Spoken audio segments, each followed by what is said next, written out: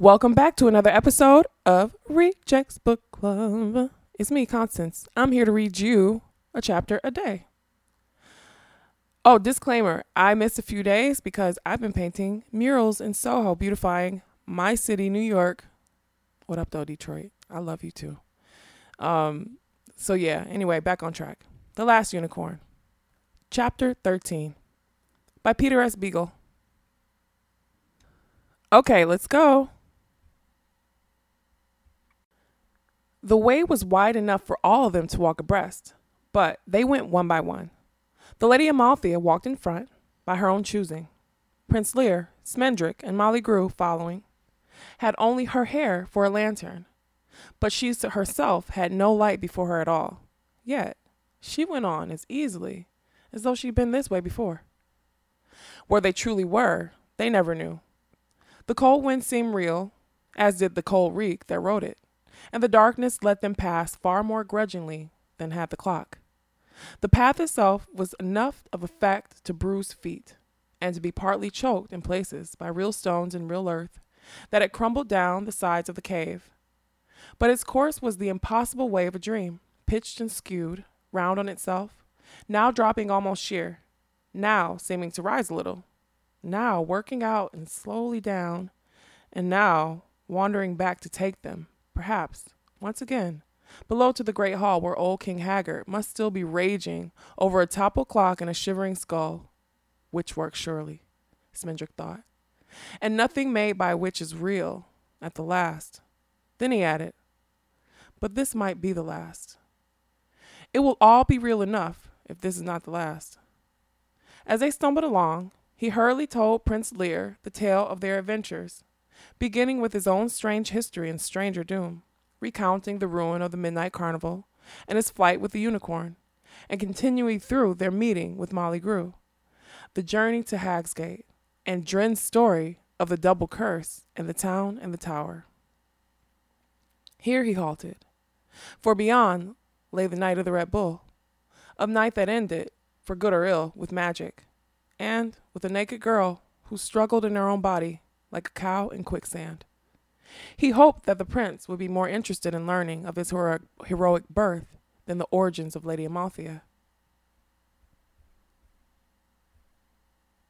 Prince Lear marveled suspiciously, which is an awkward thing to manage.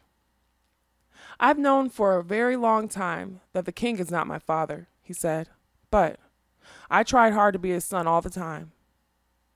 I'm the enemy of any who plots against him, and it would take more than a crone's gibbering to make me work his downfall. As for the others, I think there are no unicorns anymore, and I know that King Haggard has never seen one. How could any man who had looked upon a unicorn even once, let alone thousands with every tide, possibly be as sad as King Haggard is? Why, if I had only seen her once, and never again. Now he himself paused in some confusion, for he also felt that the talk was going on to some sorrow from which it could never be called back. Molly's neck and shoulders were listening intently, but if the Lady Amalthea could hear what the two men were saying, she gave no sign. Yet, the king has a joy hidden somewhere about his life, Smendrick pointed out. Have you never seen a trace of it, truly? Never seen it track in his eyes? I have. Think for a moment, Prince Lear. The prince was silent, and they wound further into the foul dark. They could not always tell whether they were climbing or descending, nor, sometimes, if the passage were bending once again, until the gnarly nearness of stone at their shoulders suddenly became the bleak rake of a wall against their faces. There was not the smallest sound of the Red Bull, or any glimmer of the wicked light, but when Smendrick touched his damp face, the smell of the bull came off his fingers. Prince Lear said, sometimes, when he's been up in the tower, there's something in his face, not a light exactly, but a clearness. I remember. I was little, and he never looked like that when he looked at me, or anything else. And I had a dream. He was walking very slowly now, scuffling his feet. I used to have a dream, he said, the same dream over and over, about standing at my window in the middle of the night and seeing the Red Bull. He did not finish. Seeing the bull driving unicorns into the sea, Smendrick said. It was no dream. Haggard has them all now, drifting in and out, on the tides for his delight, all but one. The magician drew a deep breath. That one is the Lady Amalthea. Yes, Prince Lear answered him. Yes, I know. Smendrick stared at him. What do you mean you know? He demanded angrily. How could you possibly know that the Lady Amalthea is a unicorn? She can't have told you, because she doesn't even remember herself. Since you took her fancy, she is thought only of being a mortal woman. He knew quite well that the truth was the other way around, but it made no difference to him just then. How do you know? He asked again. Prince Lear stopped walking and turned to face him. It was too dark for Smendrick to see anything but the cool, milky shining where his wide eyes were. I did not know what she was until now, he said. But I knew the first time when I saw her that she was something more that I can see.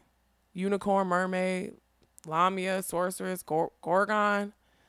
No name you give her would surprise me or frighten me. I love who I love. That's a very nice sentiment, Smendrick said. But when I change her back into her true self, so that she may do battle with the Red Bull and free her people, I love who I love, Prince Lear repeated firmly. You have no power over anything that matters. Before the magician could reply, the Lady Amalthea was standing between them. Though neither man had seen or heard her as she came back along the passageway, in the darkness, she gleamed and trembled like running water.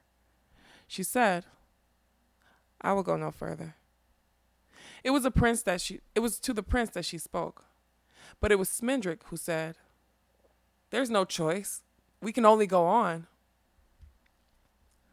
Molly Grew came nearer, one anxious eye and the pale start of a cheekbone. The magician said again, We can only go on.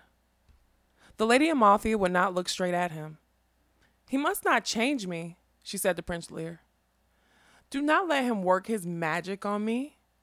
The bull has no care for human beings. We may walk out past him and get away. It is a unicorn the bull wants. Tell him not to change me into a unicorn. Prince Lear twisted his fingers until they cracked. Smendrick said, It is true.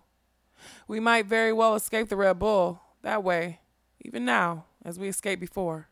But if we do, there will never be another chance. All the unicorns in the world will remain his prisoners forever, except one, and she will die. She will grow old and die. Everything dies, she said, still to Prince Lear. It is good that everything dies. I want to die when you die. Don't let them enchant me. Do not let him make me immortal. I'm no unicorn, no magical creature. I'm a human, and I love you. He answered her, saying gently, I don't know much about enchantments, except how to break them. But I know that even the very greatest of wizards are powerless against two who keep to each other. And this one is only poor Smendrick after all. Don't be afraid. Don't be afraid of anything. Whatever you have been, you're mine now. I can hold you. She turned to look at the magician at last, and even through the darkness, he can feel the terror in her eyes. No, she said. No.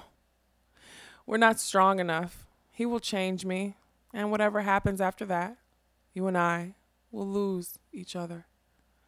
I will not love you when I'm a unicorn, and you will love me only because you can't help it. I will be more beautiful than anything in the world and live forever. Smendrick began to speak, but the sound of his voice made her cower like a candle flame. I will not have it. I will not have it so. She was looking back and forth from the prince to the magician, holding her voice together like the edges of a wound. She said, If there is a single moment of love when he changes me, you'll know it. For I will let the Red Bull drive me into the sea with the others. Then, at least, I'll be near you. There's no need for all that, Smendrick spoke lightly, making himself laugh. I doubt I can turn you back if I wished. Nikos himself could never turn a human, into a unicorn, and you're truly human now. You can love and fear and forbid things to be what they are and overact. Let it in here then. Let the quest end. Is the world any worse for losing the unicorns? And it would be any better if they were running free again? One good woman more in the world is worth every single unicorn gone. Let it end. Marry the prince and live happily ever after. The passageway seemed to be growing lighter, and Smendrick imagined the Red Bull stealing towards them, grotesquely cautious, setting his hooves down as primely as a heron. The thin glimmer of Molly Grew's cheekbones went out, and she turned her face away. Yes, said the Lady Amalthea, that is my wish. But at the same moment, Prince Lear said, no. The word escaped him as suddenly as a sneeze, emerging in a questioning speak, the voice of a silly young man mortally embarrassed by a rich and terrible gift. No, he said. And this time, the word told in another voice, a king's voice, not Haggard's, but a king whose grief was not for what he did not have, but for what he could not give. My lady, he said, I am a hero. It's a trade, no more. Like weaving or brewing. And like them, it has its own tricks and knacks and small arts. There are ways of perceiving witches and of knowing poisoned streams. There are certain weak spots that all dragons have, and certain riddles that hooded strangers tend to set to you. But the true secret of being a hero lies in knowing the order of things. The swineherd cannot already be wed to the princess when he embarks on his adventures, nor can the boy knock at the witch's door when she's away on vacation. The wicked uncle cannot be found out and foiled before he does something wicked. Things must happen when it's time for them to happen. Quests may not simply be abandoned. Prophecies may not be left to rot like unpicked fruit. Unicorns may go unrescued for a long time, but not forever. The happy ending cannot come in the middle of the story. The Lady Amalthea did not answer him. Smendrick said, Why not? Who says so? Heroes, Prince Lear replied sadly. Heroes know about order, about happy endings. Heroes know that some things are better than others. Carpenters know grains and shingles and straight lines. He put his hand out to the Lady Amalthea and took one step towards her. She did not draw back from him, nor turn her face. Indeed, she lifted her head higher, and it was the prince who looked away. You were the one who taught me, he said. I never looked at you without seeing the sweetness of the way the world goes together, or without sorrow for its spoiling. I became a hero to serve you, and all that is like you, also to find some way of starting conversation. But the Lady Amalthea spoke no word to him. Pale as lime, the brightness was rising in the cavern. They could see one another clearly now, each gone tallowy and strange with fear. Even the beauty of the Lady Amalthea drained away under that dull, hungry light. She looked more mortal than any of the others. The bull is coming, Prince Lear said. He turned and set off down the passageway, taking the bold, eager strides of a hero. The Lady Amalthea followed him, walking as lightly and proudly as princesses are taught to try to walk. Molly Grew stayed close to the magician, taking his hand, as she had been used to touch the unicorn when she was lonely. He smiled down at her, looking quite pleased with himself. Molly said, Let her stay where she is. Let her be. Tell that to Lear, he replied cheerfully. Was it I who said that order is all? Was it I that said she must challenge the Red Bull because it will be more proper and precise that way? I've no concern for regulated rescues and official happy endings. That's Lear. But you made him do it, she said. You know that all he wants in the world is to have her give up her quest and stay with him. And she would have done it. But you reminded him that he's a hero. And now he has to do what heroes do. He loves her, and you tricked him. I never, Smendrick said. Be quiet. He'll hear you.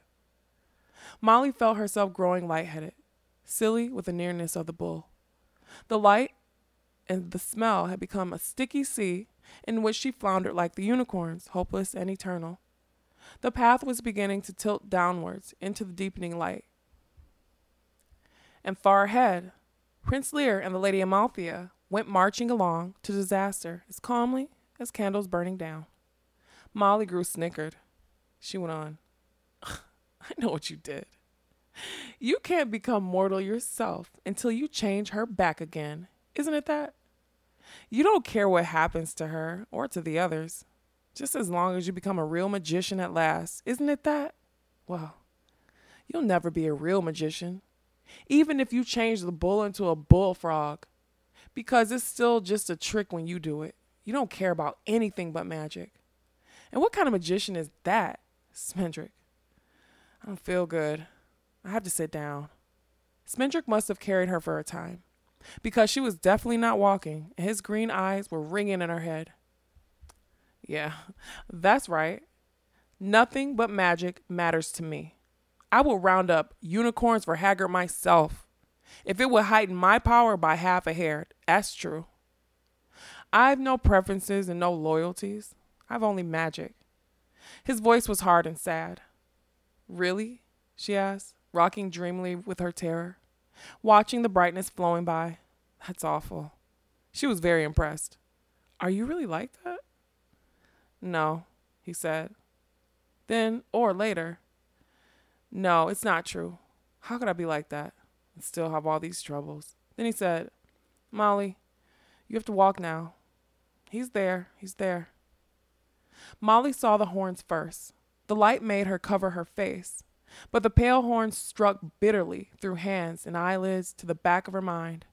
She saw Prince Lear and the Lady Amalthea standing before the horns, while the fire flourished on the walls in the cavern and soared up into the roofless dark. Prince Lear had drawn his sword, but blazed it up in his hand, and he let it fall, and it broke like ice. The Red Bull stamped his foot, and everyone fell down. Smendrick had thought to find the bull waiting in his lair, or in some wide place with room enough to do battle. But he had silently come up the passageway to meet them, and now he stood across their sight. Not only from one burning wall to the other, but somehow in the walls themselves and beyond them, bending away forever.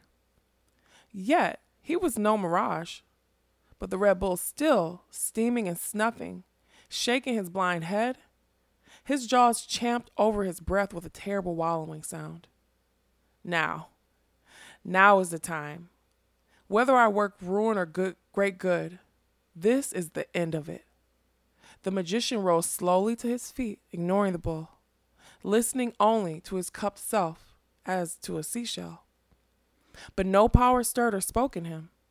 He could hear nothing but the far, thin howling of emptiness against his ear, as old King Haggard must have heard it waking and sleeping, and never another sound. It will not come to me. Nikos is wrong. I'm what I seem. The Lady Amalthea had stepped back a pace from the bull, but no more, and she was regarding him quietly as he pawed with his front feet and snorted great, rumbling, rainy blasts out of his vast nostrils. He seemed puzzled about her, almost foolish. He did not roar. The Lady Amalthea stood in his freezing light, with her head tipped back to see all of him. Without turning her head, she put her hand out to find Prince Lear's hand. Good. There's nothing I can do, and I'm glad of it. The bull will let her by, and she will go away with Lear, and as right as anything. I'm only sorry about the unicorns. The prince had not yet noticed her offered hand, but in a moment he would turn and see, and touch her for the first time. He will never know what she's given him, but neither will she. The Red Bull lowered his head and charged. He came without warning, with no sound but the rip of his hooves. And, if he chose, he could have crushed all four of them in that one silent onslaught. But he let them scatter before him and flatten themselves into the wrinkled walls. And he went by without harming them, though he might easily have horned them out of their shallow shelters like so many periwinkles. Supple as fire, he turned where there was no room to turn and met them again, his muzzle almost touching the ground, his neck swelling like a wave. It was then that he roared. They fled and he followed, not as swiftly as he charged, but quickly enough to keep each one alone, friendless in the wild dark. The ground tore under their feet, and they cried out, but they could not even hear themselves. Every bellow of the Red Bull brought great sides of stones and earth shuddering down on them. And still they scrambled along like broken insects. And still he came after them. Through his mad blaring they heard another sound, a deep whine of the castle itself as it strained at its root, drumming like a flag in the wind of its wrath. And very faintly there drifted up the passageway the smell of the sea. He knows. He knows. I fooled him once that way, but not again. Woman or unicorn, he will haunt her into the sea this time, as he was bidden, and no magic of mine will turn him from it. Haggard as one. So the magician thought as he ran. All hope gone for the first time in his long, strange life. The way widened suddenly, and they emerged into a kind of grotto that could only have been the Red Bull's den. The stench of his sleeping hung so thick and old here that it had a loathly sweetness about it, and the cave brooded, gullet red, as though his light had rubbed off on the walls and crusted in the cracks and crevices. Beyond lay the tunnel again, and the dim gleam of breaking water. The Lady Amalthea fell as irrevocably as a flower breaks. Smendrick leaped to one side, wheeling to drag Molly Grew with him. They brought up hard against a slab of rock, and there they crouched together as the Red Bull raged without turning. But he came to a halt between one stride and the next, and the sudden stillness, broken only by the bull's breathing and the distant grinding of the sea, would have been absurd but for the cause of it. She lay on her side, with one leg bent beneath her. She moved slowly, but she made no sound. Prince Lear stood between her body and the bull, weaponless, but with his hands up as though they still held a sword and shield. Once more in the endless night, the prince said, "No." He looked very foolish, and he was about to be trampled flat. The Red Bull could not see him and would kill him without ever knowing that he'd been in the way. Wonder and love and great sorrow shook Smendrick and the magician then, and came together inside him and filled him until he felt himself brimming and flowing with something that was none of these. He did not believe it, but it came to him anyway, as it had touched him twice before and left him more barren than he had been. This time, there was too much of it for him to hold. It spilled through his skin, sprang from his fingers and toes, welled up equally in his eyes and his hair in the hollows of his shoulders. There was too much to hold, too much ever to use, and still he found himself weeping with the pain of the impossible greed. He thought or said or sang, "I don't know that I was so empty to be so full." The Lady Amalthea lay where she had fallen, though now she was trying to rise, and Prince Lear still guarded her, raising his naked hands against the enormous shape that loomed over him. The tip of the prince's tongue stuck out of one corner of his mouth, making him look like a serious child taking something apart. Long years later, when Smendrick's name had become a greater name than Nikos, or worse than a feat surrendered at the sound of it, he was never able to work the smallest magic without seeing Prince Lear before him, his eyes squinted up because of the brightness, and his tongue sticking out. The Red Bull stamped again, and Prince Lear fell on his face and got up bleeding. The bull's rumble began, and the blind, bloated head started down, lowering like one half of the scales of doom. Lear's virulent heart hung between the pale horns, as good as dripping from their tips, himself as good as smashed and scattered, and his mouth buckled a little, but he never moved. The sound of the bull grew louder as the horns went down.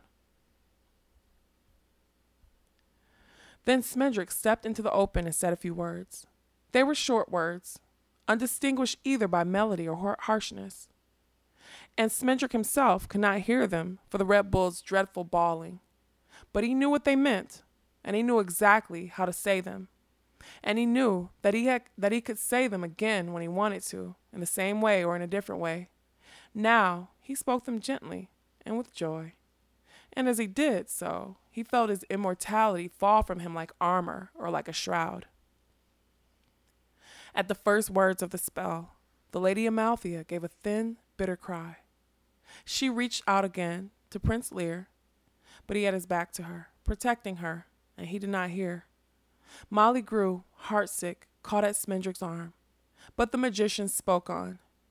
Yet even when the wonder blossomed where she had been, sea white, and boundless beautiful as a bull was mighty, still the Lady Amalthea clung to herself for a moment more.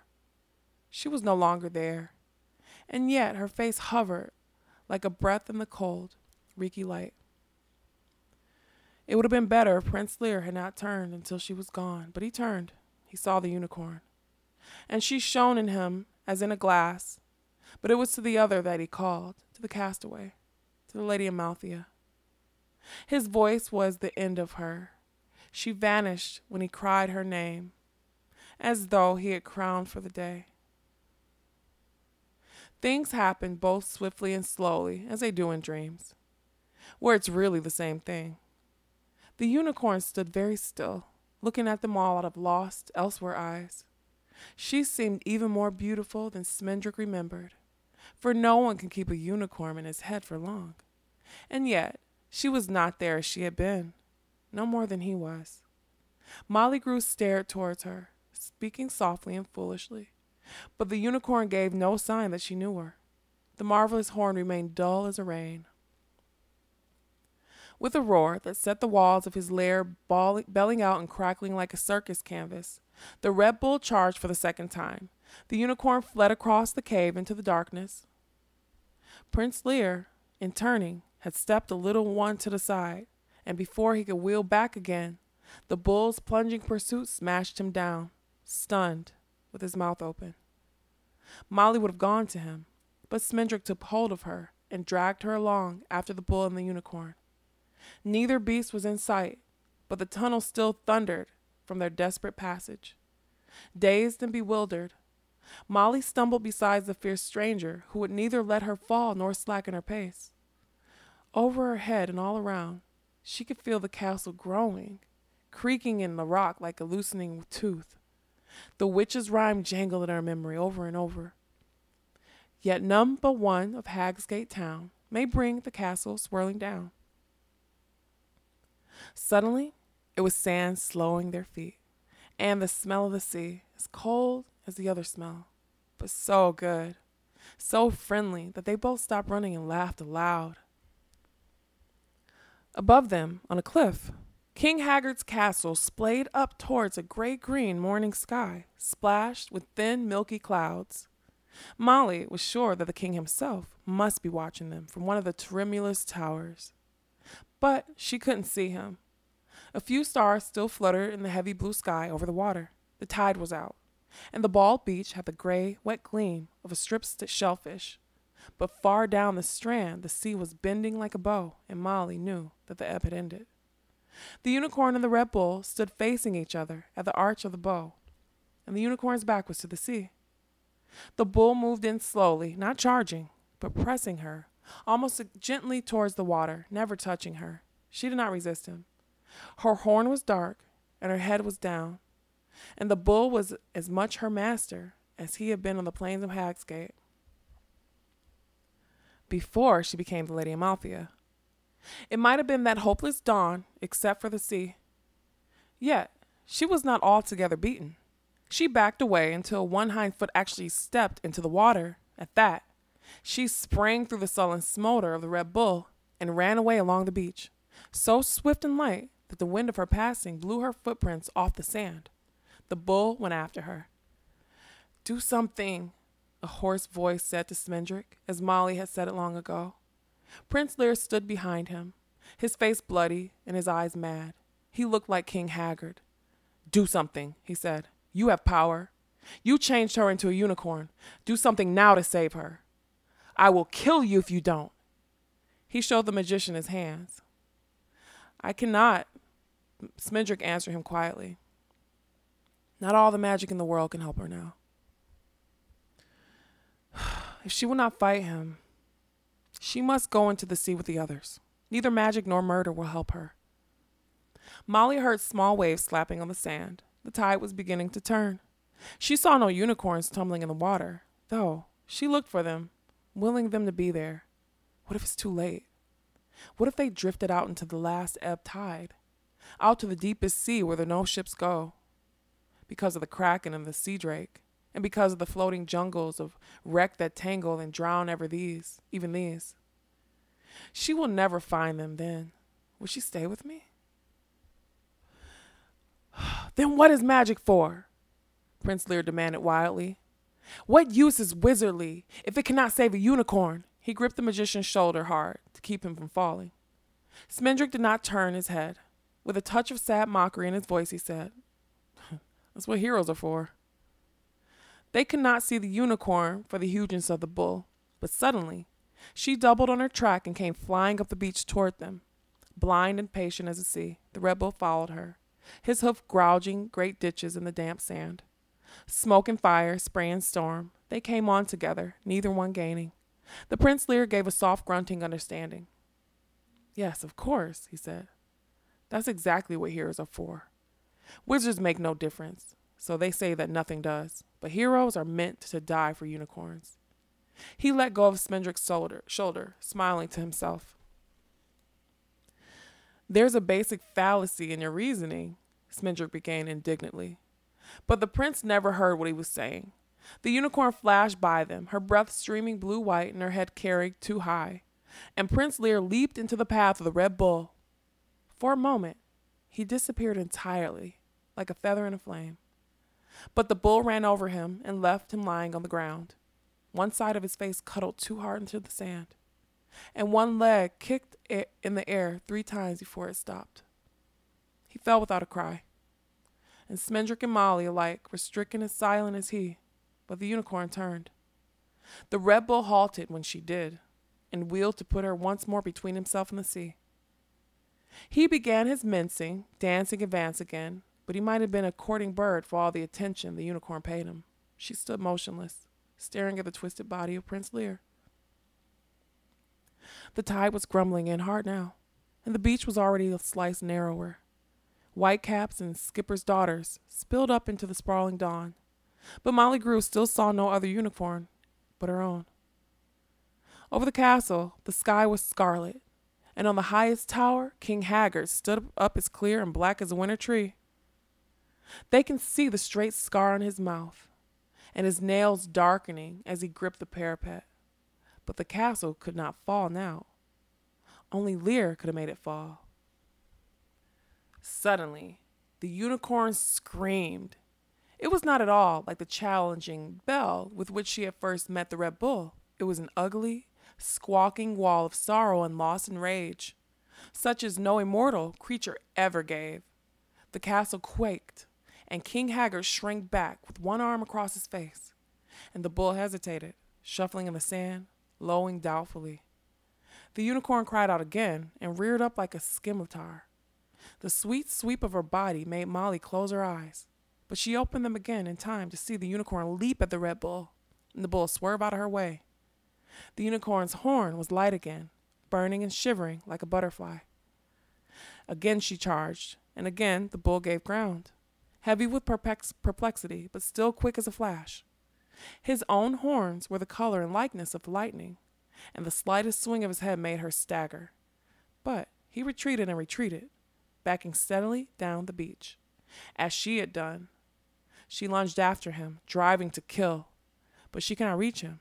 She might have been stabbing at a shadow or a memory. So the Red Bull fell back without giving battle, until she had stalked him into the water's edge. There he made a stand, with the surf swirling about his hooves and the sand rushing under them. He would neither fight nor fly, and she knew now that she could never destroy him. Still, she set herself for another charge, while he muttered, wondering in his throat. For Molly Grew, the world hung motionless in the glass moment. She thought she was standing on a higher tower than King Haggard's. She looked down on a pale pairing of land where a toy man and a woman stared with their knitted eyes at a clay bull and a tiny ivory unicorn, abandoned playthings. There was a doll, too, half buried, and a sandcastle with a stick king propped up like one turret.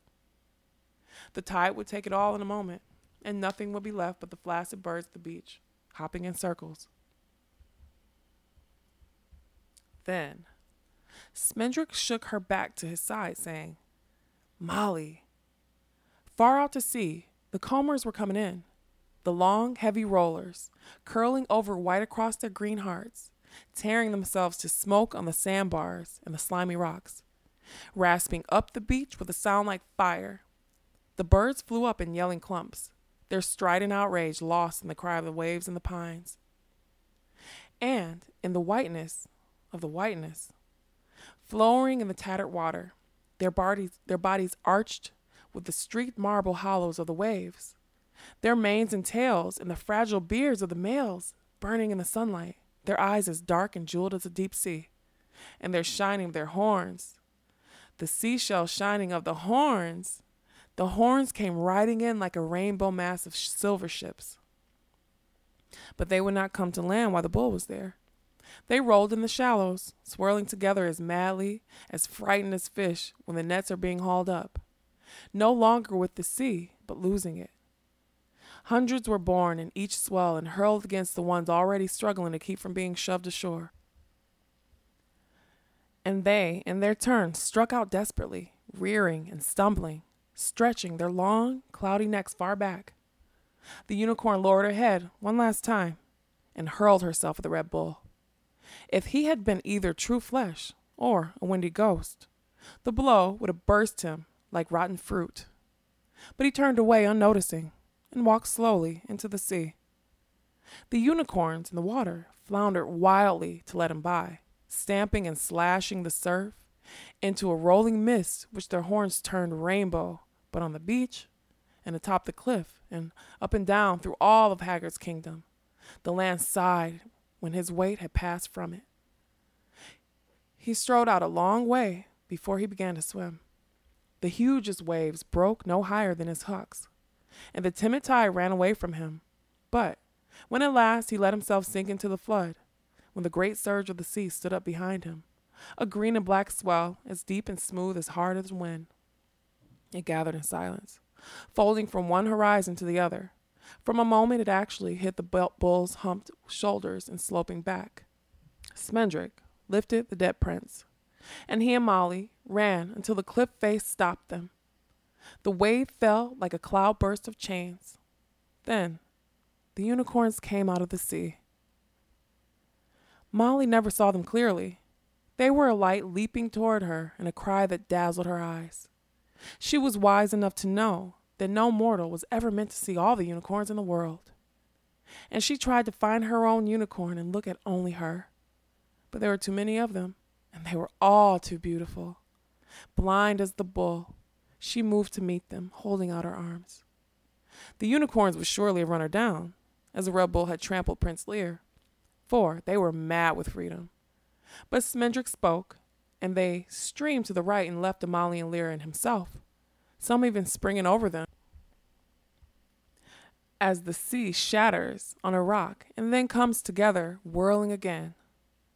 All around Molly there flowed and flowered a light as impossible as snow and set afire, while thousands of cloven hooves sang by like cymbals.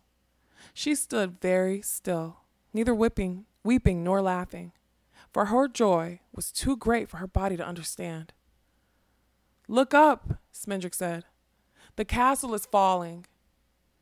She turned and saw that the towers were melting as the unicorns sprang up the cliff and flowed around them, exactly as though they had been made out of sand and the sea were sliding in.